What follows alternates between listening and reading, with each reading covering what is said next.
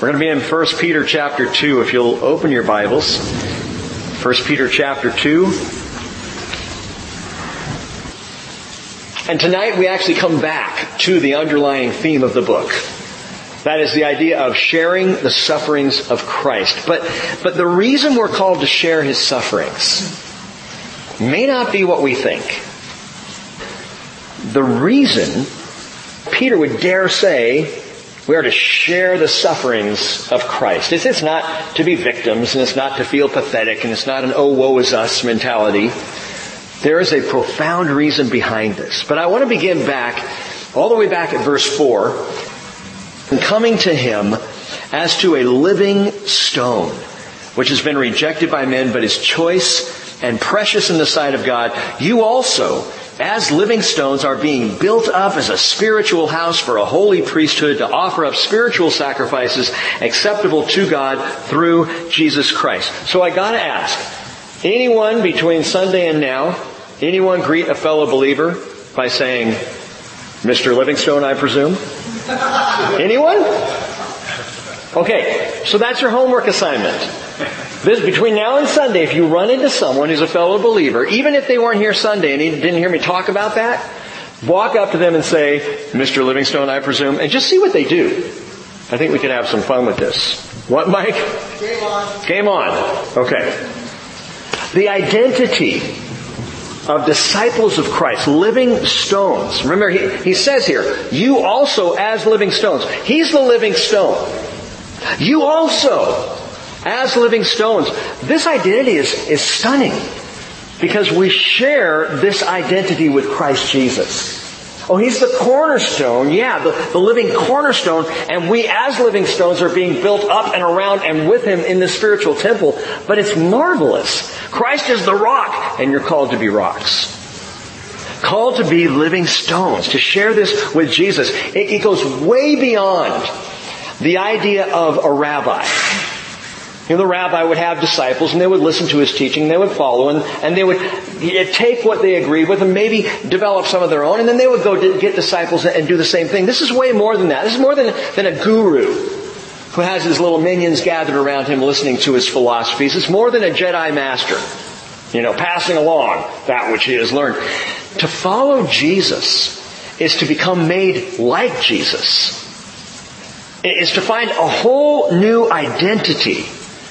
And that's what is so mind-boggling about what Peter shares when you skip down to verse 9, when he says, you are a chosen race, a royal priesthood, a holy nation, a people for God's own possession. How many times have I quoted that verse in Bible teaching over the years? How many times have we just kind of fired that one off as an encouragement for believers? But this is stunning. This is profound. What he says in verse 9, Peter couldn't have figured this one out.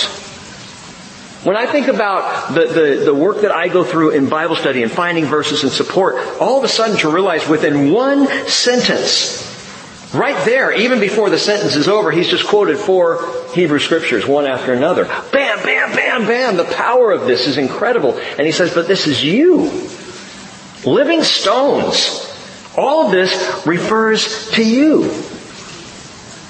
Well, I thought these things referred to Israel. Well, we talked about that Sunday. All the words in small caps there, the first half of verse 9, yes, refer to Israel in the Older Testament. However, now they are shared by whoever will call upon the name of the Lord. And I want to clarify something for you because I have been awfully careful to avoid replacement theology over the years, to make sure that Israel is honored in its due place as the chosen people of God.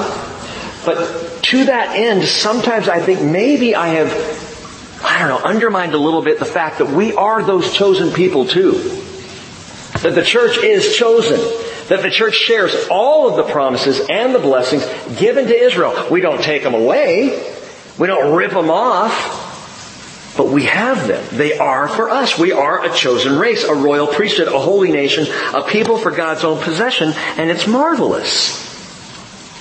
And all we did to come into this living stoneness, this identity with Jesus, was simply to call on the name of the Lord, to put our trust in Him. And then the rolling stone begins. and gathers no moss, right? I mean, we start to go. And we are meant to rock this world. And I want you to think about that tonight, because he says we're a chosen race. Now think through these things, because I moved through them quickly on Sunday. We're a chosen race. What does that mean? You know what? No one chooses their race. I didn't choose to be Caucasian. I look, and I'm being completely honest here, I look at my African American children and I think they're so beautiful. And I am so pasty. You know, we have this joke in my household that we talk about my kids. They, Anna Marie will say, "I'm not black. I'm chocolate." and she says, "And you are peach." Thanks. That's great. I didn't choose my race. I was born this way. It's just the way I am. But the color that I came out, this is the way I was born. But listen, when you come to Christ, we're a new breed. We're a chosen race. We are no longer what we were before. We now have this new, I've called it in the past, an eternal DNA that has changed us into the people of God beyond color or physical characteristic of any kind. Jesus said, "Truly, truly, I say to you, unless one is born again, he cannot see the kingdom of God." Born again, what does that mean? New DNA. Born to a new life. A chosen race. As Paul wrote in Galatians 3:28, there is neither Jew nor Greek, there is neither slave nor free man, there is neither male nor female. You are all one in Christ Jesus. All that other stuff is gone now. We have become a chosen race. We're a royal priesthood. Think about that. Until Jesus, those two offices were separate. Royalty and the priesthood did not mix. You were not to be a king and a priest. It was not allowed by law. Jesus comes along and brings them together. Zechariah 6:13, he will bear the honor and he will sit and rule on his throne. Thus he will be a priest on his throne, and the council of peace will be between the two offices. He is the royal high priest, and we are his royal priesthood. And as such, we are called to be in this unique double office.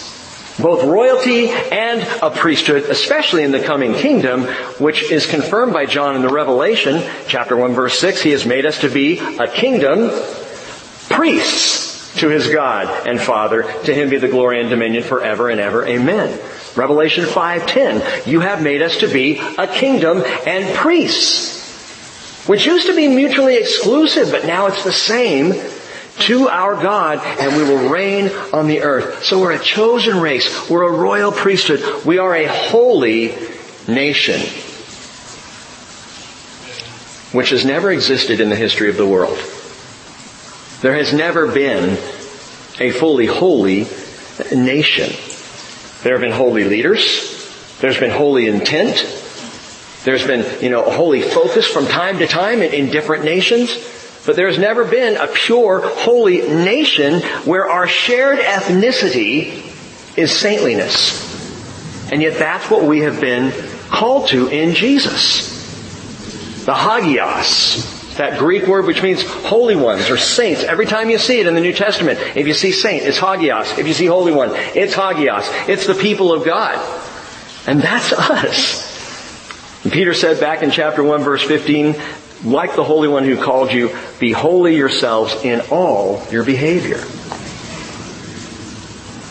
And a people for God's own possession. I love that. What does that mean? It means we're owned.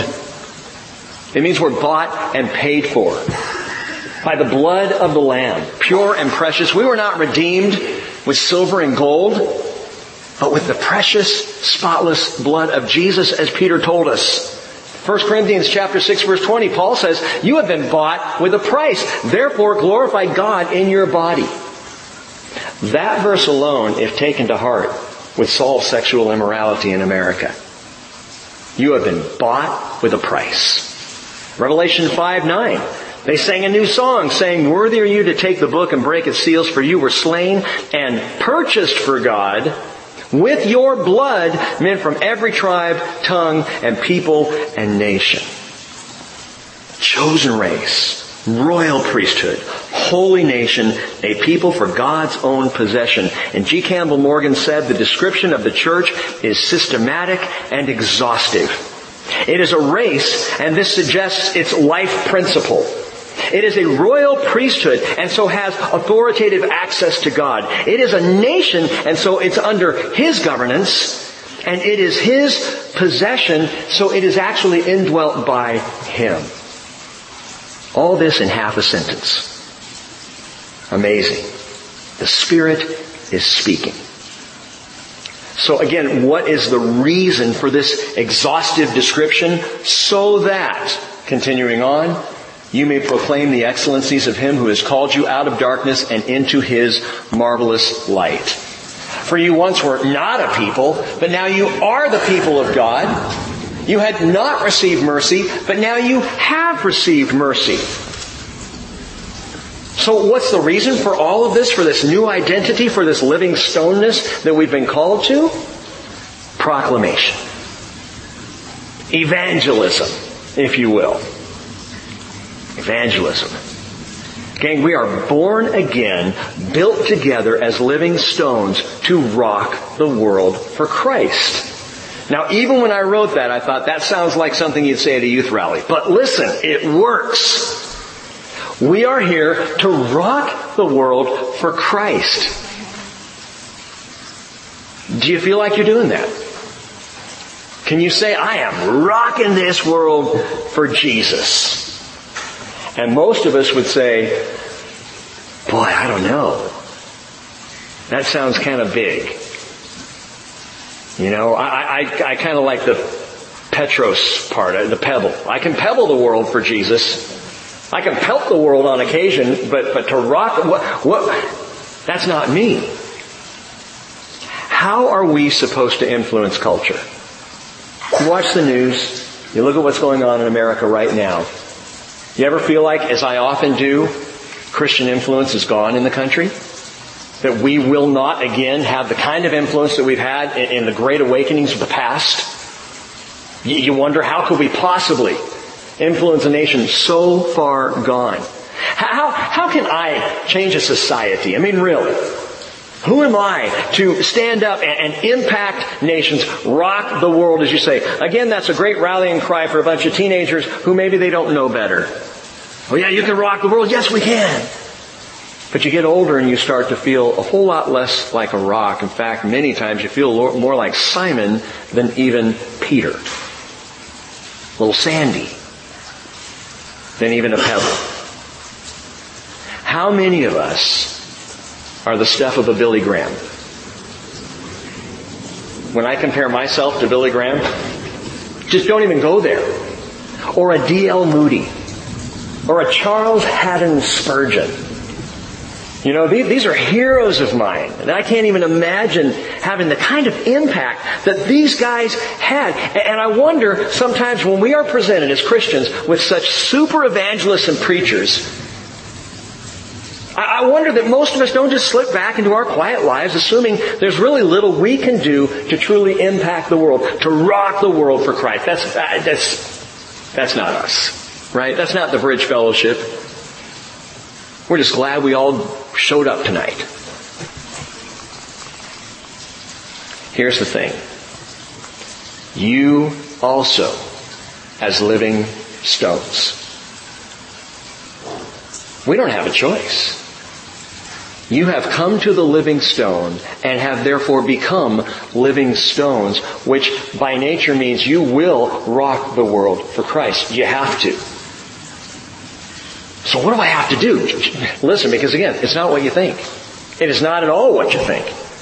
Just understand that when it comes to the sharing of Jesus in this world, we have no choice in the matter. If we are truly living stones, we're going to look so much like Him, there's going to be that effect, that impact.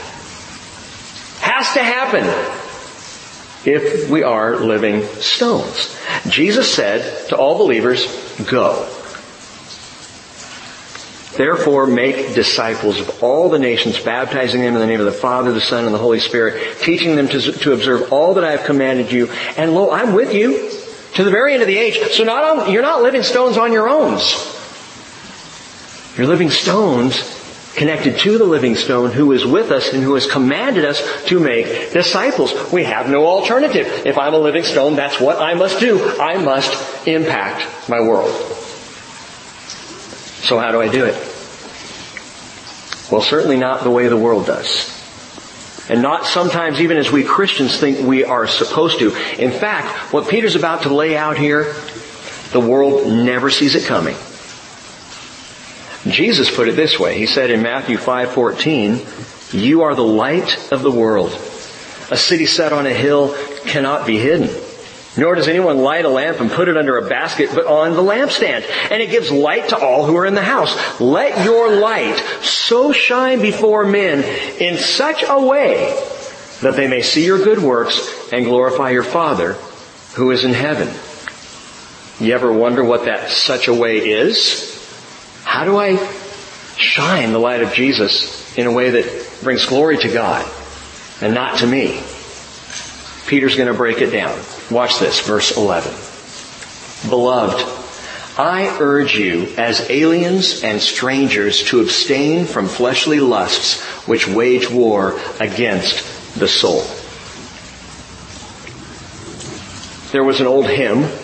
Most of you probably have heard it or recall it. Some of you may have sung it in the past. I did. Sunday mornings, I remember belting this one out because it was one of the few boring songs that we would sing on Sunday. So I was so excited that there was something with some pep. "Onward, Christian soldiers, marching as to war, with the cross of Jesus going on before. Christ, the royal master, leads against the foe. Forward into battle, see his banners go." We just sing that. Yeah, ready for some serious warfare. But we Christians don't fight the way the world fights. Living stones don't go into battle in the way the world goes into battle. We wage a very different warfare. We do so as sojourners and strangers. No longer citizens of this earth, but citizens of a better country. We live as, note this, I'll give you a few things to jot down. Number one, aliens in abstinence. This is how we start rocking the world for Jesus. Aliens in abstinence. Well, that doesn't sound very influential. So what you're saying is we're outsiders in a culture and we're going to abstain from that culture. Basically, yeah. We fight the flesh by abstaining from fleshly lust, which is a unique battle plan to be sure. Now, Paul said in Ephesians 6:12, our struggle is not against flesh and blood, but against the rulers, against the powers, against the world forces of this darkness, against the spiritual forces of wickedness in the heavenly places. And you don't whip out a sword and fight that. You don't pull out a machine gun and take down spiritual forces. You get down on your knees and you pray. Well, prayer? Really? You read and pore over and feed on God's Word. Well, how offensive is that? Well, in our culture it's becoming more and more offensive. It's a completely different battle plan. The way we engage in this battle is, get this, self-control. Self-control. While the world is going nuts in the flesh, we exhibit self-control by the power of the Spirit of God. And it has to be by the Spirit's power because it's the final fruit of the Spirit in Galatians 5:23. Self-control. The flesh is fighting for dominance. Well, we've talked about this actually quite a bit. That we are all triune in nature. We have flesh, we have souls, and we have spirits. The spirit is where we best connect with God. The flesh is probably as far away from God as we tend to be. And the soul is the battleground between flesh and spirit. The two fight for dominance over our thinking, over our intellect, over our decisions and choices. Along comes the flesh pulling one direction, and along comes the Spirit. And the more we listen to the Spirit, the more spiritual our souls will be, the more restored, if you will, our souls will be. But if we're listening to the flesh, the more fleshly our thinking. And that's a dynamic that is true as the Word of God, and we see it over and over. And by the way, I've been referring to Psalm 23 as we've been studying this. Considering this whole notion of the backdrop of suffering, sharing the suffering of Christ. in the valley of the shadow of death, because that's this valley that we're in right now. But it's where Jesus, again, I remind you, makes me lie down in green pastures, even in this valley. Leads me beside quiet waters. And you know what else He does there? He restores my soul. That's very specific language in the Bible. Note this, the Bible doesn't go generic very often.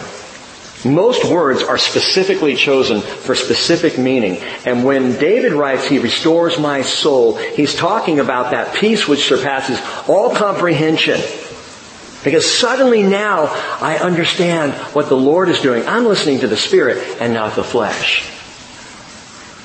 And by doing so, yes, this is step one in impacting culture, changing the world. Aliens and abstinence. Because, and get this theme emerges more and more, because how I live is not about me. I understand to a degree it is. We talk about sanctification. I want to be sanctified. I want to become more like Jesus. But ultimately, man, once I've got my salvation, from there on out, God's working on me and that's great. But why am I still here? For one reason. That the life I live will impact another. Will change culture. It may be the culture of my household, or my local community, or my state, or my country, or this world. Makes no difference, but I begin to impact culture simply by being an alien in abstinence. A sojourner who does not partake of the things of the world. Peter continues in verse 12. Keep your behavior excellent among the Gentiles. And by the way, when he says Gentiles here, it's a Jewish way of saying those who are not believers. Okay? So it would apply to anybody who has rejected Jesus, who stands outside of faith in Jesus Christ. Keep your behavior excellent among the Gentiles, so that in the thing in which they slander you as evildoers, they may observe, because of your good deeds, as they observe them, glorify God in the day of His visitation. So, aliens and abstinence, and secondly, Christ-like conduct. Christ-like conduct. He uses this word behavior. Keep your behavior excellent among the Gentiles. The word is anastrophe. And it literally is translated manners. I'll never forget years ago going to a youth specialties conference. And one of the speakers got up there, and we've got 1,500 youth pastors in a big auditorium, and he gets up there to speak, and we're all ready to get jazzed with the idea of rocking the world. And he starts to talk about manners. For 45 minutes, he talked about the importance of teaching our teenagers manners. I was ready to pull out a napkin and silverware, and to learn how to conduct myself appropriately. I'm like, what are you talking about, manners? But that was the talk I remembered. And all week long at this conference, I kept thinking about, there's something to that. He was getting to exactly what Peter is saying here. Keep your behavior excellent among the Gentiles. See, early Christians, as well as end times Christians, were slandered for all kinds of things. If you were a follower of Jesus Christ, slander was part of the deal. It happened very quickly. The onslaught was intense. And in Nero's impending persecution, he would blame Christians for the burning of Rome. Historians believe Nero himself started it because he wanted to remake Rome in his own image. But he blamed the Christians for it, slandered them, saying they're the ones who caused this horrific fire. And of course, the Roman citizens jumped on board and slandered the Christians for it as well. But even before that, as Peter writes this, all manner of slanderous accusations are being made against Christians. Things like this. It was said they ate the flesh and blood of infants in a cannibalistic ritual called of the Lord's Supper. That's what the average non-Christian person would say in Rome of the first century. It was said they have these things called agape feasts or love feasts that are really just wild orgies. It's Christians. They were called antisocial because they abstained from the bathhouses and the immoral entertainment in Rome. They stopped having anything to do with it. Antisocial. They were called heathens and atheists because they refused to worship idols anymore. Do you realize all they were doing was being living stones connected to the living stone? They were just keeping their behavior excellent. They were aliens and abstinence. They weren't doing any big thing. They weren't holding massive rallies. They weren't out on big evangelistic campaigns. I'm not saying that those are not good things, but that's not the deal. That's not what was going on. They were simply living their faith day by day as Christians, as followers of Jesus, and the church grew and grew and grew and grew radically. They didn't compromise the message. They lived it. In America today, you know this, Christians more and more are called ignorant, bigoted, flat earthers, clinging to guns and religion, knuckle-dragging Neanderthals. You know, these foolish, silly Christians. Worse than that, around the globe, and I just looked this up again, our brothers and sisters are being targeted and persecuted at levels rivaling that of Nero. According to the Turin-based Center for Studies on New Religions, during the last calendar year, this is 2017, 90,000 Christians were killed for their faith across the globe. 90,000. That's a hard number even to comprehend, of people who are martyred simply for not saying no to Jesus, but for standing on their faith. It says that Christians are by far the most persecuted group in the world, and according to religionfacts.com, it's estimated that more Christians have been martyred in the past 50 years than in the first 300 years of its existence. Now, when we get into Revelation, we're going to talk a little bit about this. You realize the first 283 years of the church's existence, the time of persecution and martyrdom was so intense, millions upon millions of Christians were killed for claiming Christ. And now they're saying that those numbers are being rivaled in the last 50 years more than the first 300. That's mind-boggling. And that's a world that looks at Christianity today and slanders it. And so what do? We fight back, baby, with Christ-like conduct. Sounds almost silly, but you know what? That's how you change the world. That's how you rock the world for Jesus. That's how we impact an entire society. It seems so meek. Yeah, but look at the impact. He says, keep your behavior excellent among the Gentiles, so that in the thing in which they slander you as evildoers, they may observe, or because of your good deeds, as they observe them, glorify God in the day of His visitation. Okay, what's that? What's the day of His visitation? There's only one other place in all of Scripture that uses that phrase. Peter uses it here, and I am certain he got it from Isaiah. Chapter 10, verse 3, Isaiah says, "What will you do in the day of visitation and in the desolation which shall come from afar? To whom will you flee for help? And where will you leave your glory?" The biblical implication of the day of visitation is Judgment Day. Judgment Day. And I want you to get this. 2 weeks of a double round of antibiotics will tend to leave your body a little susceptible to illness. So when you're through that 2 weeks of antibiotics, and your body's a little weak, but you're feeling better, but you're still, your resistance is low. And your grandson comes to visit on a Thursday afternoon, which just happens to be the night that your wife's going to be at a concert and your kids are all busy, so you're on tap to take care of him. And as he's being dropped off, you're informed, oh, by the way, he has the flu. When you piece these things together, you understand why at 2 a.m. Monday morning, I woke up with the flu and spent the last 2 days flat on my back. Now, let me tell you, I like my bed. I do. I'm a big fan. But I am sick and tired of being in my bed. And I was for the last couple of days.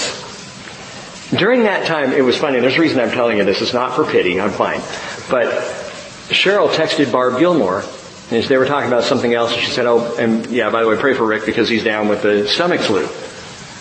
Barb texts back, seriously? Enough! With a big exclamation point. Enough! I gotta tell you what Rachel texted me today with no idea what Barb had said. She said, I've been praying for you, and as I've been praying for you, I keep on hearing enough. I read that and I went, oh yeah! And then she said, there's enough for today, and there will be enough for tomorrow. And the Lord knows when to say enough to anything we go through. See you tonight.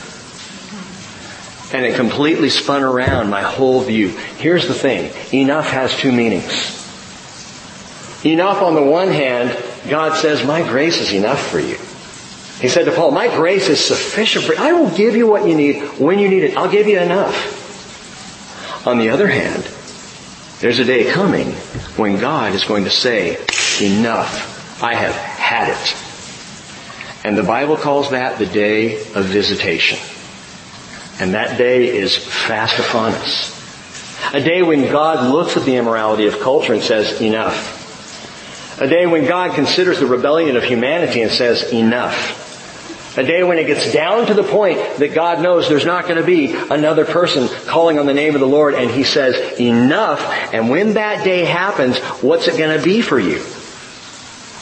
Where will you be? What will you do, Isaiah says, in the day of visitation? But note how Peter puts this. That these Gentiles who slander you now, that they will observe your good deeds. As they observe them, they will glorify God on the day of visitation. What does that tell us? It tells us that by your simple good deeds, your excellent behavior, by simply being a living stone connected to the living stone, people are going to get saved. People right now who are outsiders, Gentiles to the faith, will, because of your excellent behavior, they will, on the day of judgment, rather than cowering in fear, they're going to glorify God. Salvation will happen. That's how you impact a world. That is how you rock the world for Jesus. Verse 13. He says, continuing on, submit yourselves for the Lord's sake to every human institution, whether to a king as the one in authority, or to governors as sent by him for the punishment of evildoers and the praise of those who do right. For such is the will of God, that by doing right you may silence the ignorance of foolish men. This is perhaps the strangest section on this list of seemingly benign, passive, docile discipleship. Peter now is talking about something that's like, oh, Peter, if you had only known before you wrote this what was really coming. I really wonder if Peter had realized what Nero was about to unleash, if he ever would have said this. I'm going to leave out, Lord, I'm just going to leave out the whole part about submission to governing authorities, because I know what's coming. I wonder if Paul had known what was going to hit, if he ever would have written Romans 13, where he declares the same thing. Submit yourself to the governing authorities. But remember, what Peter's doing here is he is describing how we proclaim the excellencies of Him who has called us out of darkness and into His marvelous light. So it really doesn't matter if the church had been governmentally oppressed or was about to be governmentally oppressed. And it doesn't matter if that happens to us or not. The call goes out to, number 3, silencing submission. A silencing submission. Did I give you number 2? I got, what? What was it again? Christ-like conduct. There you go. A Christ-like conduct. Number 3, a silencing submission. That is basically, give them nothing with which to accuse you. Just do right. Maintain that excellent behavior. So that even the governing authorities have nothing to tag you with, to get me with. Man, we are citizens of a better country. And as such, we are to be the best citizens in this country of our sojourn, or any country. The Iranian citizen who is a follower of Jesus Christ should be the best citizen Iran has to offer. Because we follow the Lord. Now you might say, this is a problem for me. Because what do you do when the government goes after the Christian baker? Or the Christian florist? who because of their strong-held Christian conscience politely refuse to serve someone from the LGBTQRS community. You know, someone who says, I can't do that. The lady who I saw on the news just last night who was saying, this guy came in for like 10 years. I considered him a friend. I was good to him. But when he told me he wanted a cake for his gay marriage, I told him, I love you, but I can't do that for conscience sake. And we hugged and he left, and then his significant other posted on Facebook. Next thing I know, the government was coming after me. What do you do? Okay, so come on. Peter, you're telling me to submit to the governing authorities who are going after me when all I'm trying to do is keep my Christian faith. What's the standard here? Listen, here it is. Peter even says it. Submit yourselves, underline this, note this, for the Lord's sake. For the Lord's sake. Which immediately sets God's standards above all the standards of men. Whatever the government would come after you for, if it comes after you because it's a violation of God's higher standard, you go with God's standard. You don't give the government anything. You obey the laws. You live as a good citizen. We submit in all ways to the governing authorities except when such authority and rule contradicts or denies God's standard. And that's where we say, I go with God. But you know what? With that, we also say, and if that means by your rules you have to find me, then find me. If that means by your rules you have to clap me in irons, throw me in jail, throw me in jail. Peter is not writing this theoretically.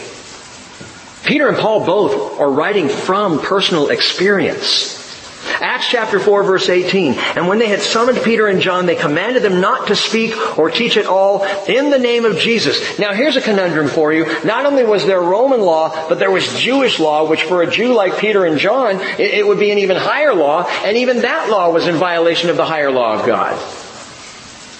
We are telling you may no longer speak in the name of Jesus. And Peter and John answered and said to them, whether it's right in the sight of God to give heed to you rather than to God, you be the judge. For we cannot stop speaking about what we have seen and heard. And that's the standard. You see, both Peter and Paul and so many others silently submitted all the way to death. Remember the story I told you?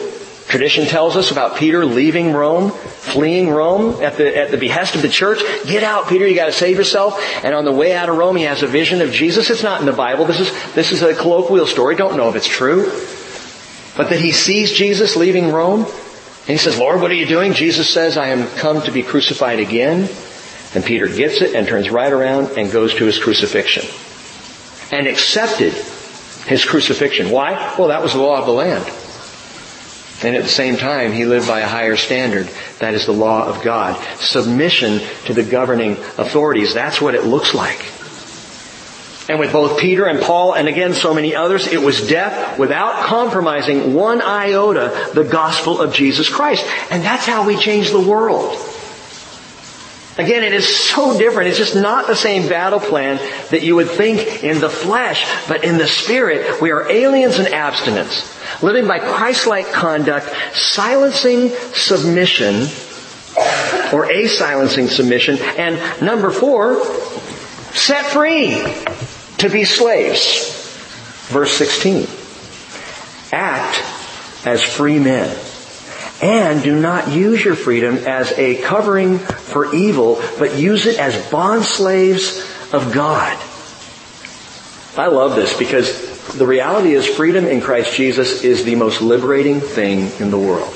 The Bible tells us where the Spirit is, there is liberty. There is a freedom in Christ that is not understood. It transcends all other freedoms and it transcends all other bonds. To be free in Christ, man, you can be free and be in prison.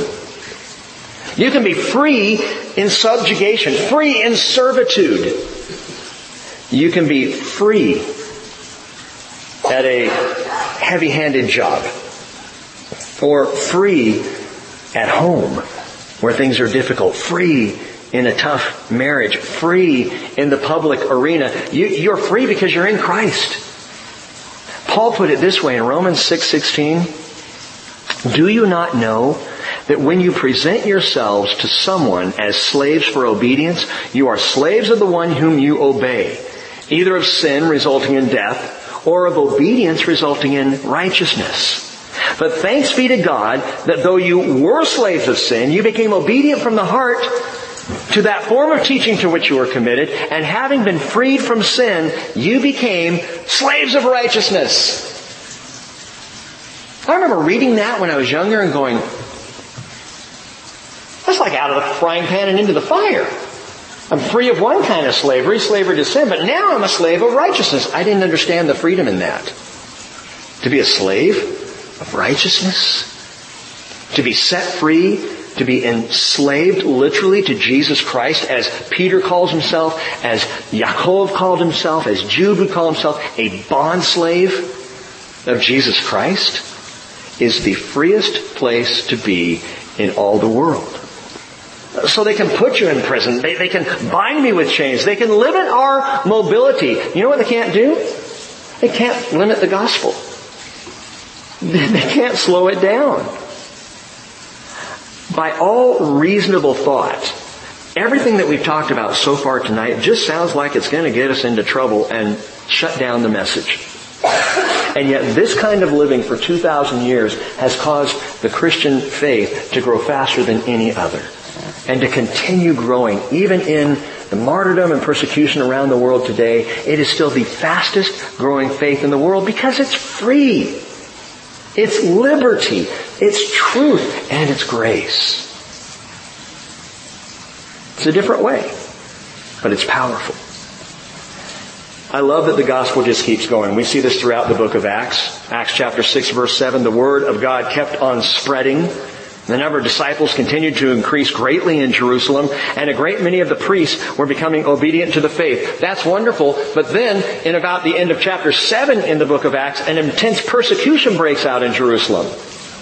Oh no! That's it for the fledgling church. No, by Acts chapter 12 verse 24, it says the word of the Lord continued to grow and to be multiplied. By Acts chapter 13 verse 49, and the word of the Lord was being spread through the whole region. And as the book of Acts closes, we find Paul under house arrest in Rome, his first arrest. And it says in Acts 28 verse 30, he stayed a full 2 years in his own rented quarters and welcoming all who came to him, preaching the gospel, the kingdom of God, and teaching concerning the Lord Jesus Christ with all openness unhindered. You can lock up Paul, but the word is unhindered. And then in Paul's second imprisonment, days away perhaps from his own martyrdom, he writes to Timothy. And he says in 2 Timothy 2:8, remember Jesus Christ, risen from the dead, descendant of David according to my gospel, for which I suffer hardship, even to imprisonment as a criminal, but the word of God is not imprisoned. One of my favorite verses. The word of God is not imprisoned. Which means if you simply speak the word of God, it goes. It just goes. It can't be held back. It is one of the most potent things in all the world. That changes lives. That impacts culture. That has changed, literally altered history as we know it. And again, it wasn't just theory for Paul or for Peter. They lived it out day to day, year to year, prison to prison. And if we can grasp, truly understand that the freedom of the gospel is given to us to share, then whatever our situation in life, we will proclaim the excellencies of Him who has called us out of darkness and into His marvelous light. Verse 17. Honor all people. There are no caveats to that. Honor all people. He doesn't say honor all people except those who don't believe the way you do. Honor all people except, the other political party. Honor all people except those immoral heathens you see going up and down the street. Ugh. He just says honor all people. Love, that's agape, the brotherhood. Fear God. Honor the king. the Basileus, the emperor. He just said, honor Nero of all things. Can you imagine all those Christians throughout Pontus and Galatia and Cappadocia and Asia and Bithynia going back to this letter a year or two later and reading it and scratching their heads and wondering if God missed it and how Peter could say this? How are we supposed to honor Nero, who just killed a mother or father or sister or brother or friend? And yet the simple truth of the gospel is that verse 17 is a beautiful summation of this whole text. This is just live this way. It is radically different than how the world wages war, and that's why it works. Verse 18. Servants, be submissive to your masters with all respect, not only to those who are good and gentle, but also to those who are unreasonable. Paul talked about this at length. We studied this in depth in the letter to Philemon. How slaves and masters suddenly were all thrown together in the church, meeting on Sunday mornings. Slave and master sitting on the same pew, worshiping the same God.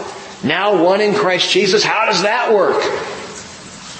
And while slavery ultimately would fall, at least at that time, it would rise up again and fall again and rise up again and fall again. But the command of God was not, stop! It was instead, masters, treat your slaves well. Slaves, submit. Submit to your masters as unto the Lord, even as we would submit to the governing authorities, as unto the Lord. And get this, that word unreasonable, the translators are being really nice. Because that's not the best translation. It's a gentle translation. Be submissive to your master, even if he's a little unreasonable. Unreasonable is saying, hey, I know you're supposed to be off at 10, but I'd like you to work until 11 just because I feel like it. Well, that's not reasonable. What's the word really here? Scolios.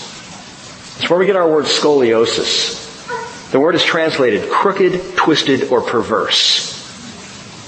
You submit, slaves, to this master even if he's perverse. Even if he's brutal or twisted. The Roman historian Pliny wrote of this event, a slave in Rome who accidentally dropped a glass in front of his master. As punishment, the master had the slave thrown into a pool in his grand courtyard that was full of lampreys, which is a blood-sucking eel-like fish. And the rest of the slaves were made to stand around the pool and watch the lampreys suck the blood and the life out of this slave. That, my friends, is not unreasonable, it's perverse. And that is what Peter's talking about. Which ultimately tells us it really doesn't matter how the other person behaves. It matters how I behave. It doesn't matter what they do, how they respond. It doesn't matter if they slander me. It doesn't matter if they stand against me. It doesn't matter if they shout me down. My response is submission and love and honor and peace. And that is how you change the world for Jesus. I think sometimes we're shocked at the behavior of non-believing people. You ever find yourself just kind of doing one of those? Someone does something or says something, or maybe something happens on a TV show and you change the channel. It's just ucky, yucky, gross. Why? Why do we ever expect non-believing people to act like believing people? Why do we ever expect a non-Christian to act like a Christian? Well, they're not. They don't have that understanding. They don't have that worldview. And I'm repeating something that I've said before, but don't expect non-believers to share godly morals or values. They're not going to. Because as much as we try to do that, we look at the non-believer and say, man, I just wish you were a little more moral. Well, that's great. So do I. Share Jesus. Because He's the only way they're going to get it. Don't assume that a non-believer walks with the same principles as you do. You just be submissive for the Lord's sake. You just honor them. You just show kindness to them. And pray that they, like you, will become a people who were not a people. And will receive mercy who had not received mercy. That's how it's done. That's how it's done. Number 5, fifth and final comment. Share the sufferings of Christ. We already preached on that, Rick. I know. Write it down.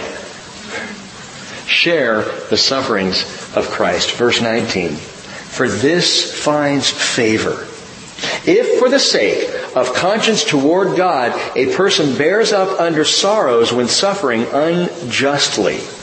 And so to the cake makers and the florists who had been so attacked over the whole gay wedding issue, and the way we've been watching this take place in our culture, the most profound thing that has happened is not a win at the Supreme Court.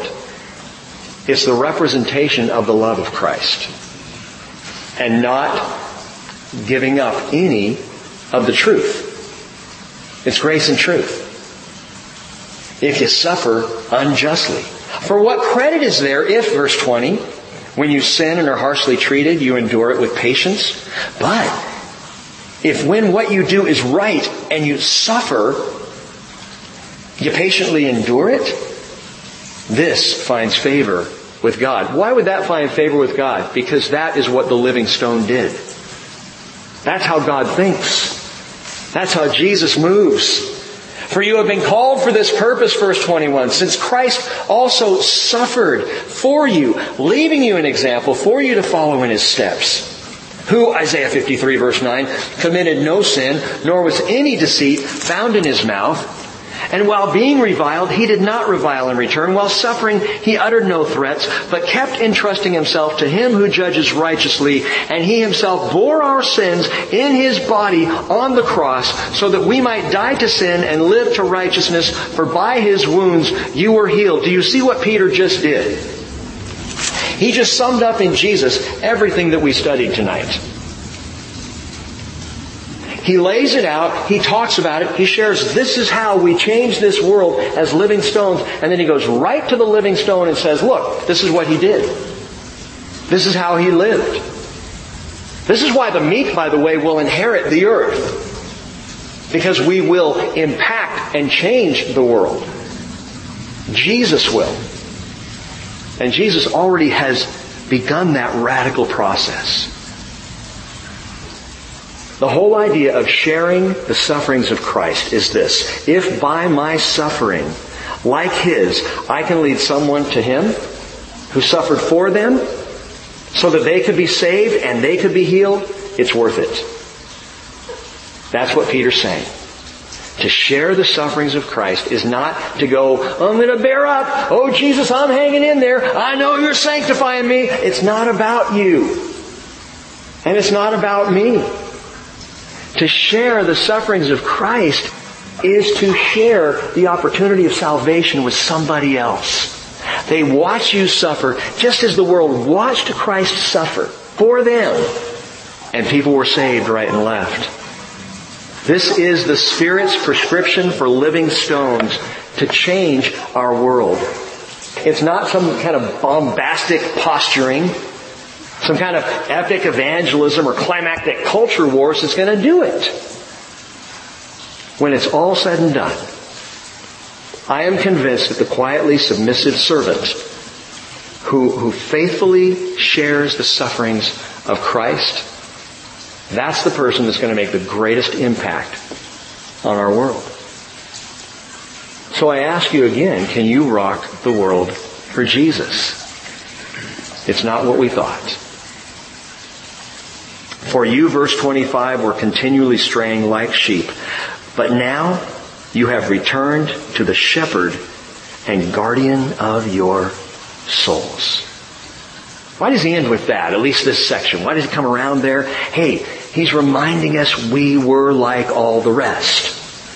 We were like all these who would slander or who would come against or who are ignorant of the truth or who don't understand where we're coming from. We were just like that. We were straying as well, but now we've returned to the shepherd or pastor and guardian or bishop of our souls. We were, again, in verse 10, not a people, but now we are the people of God.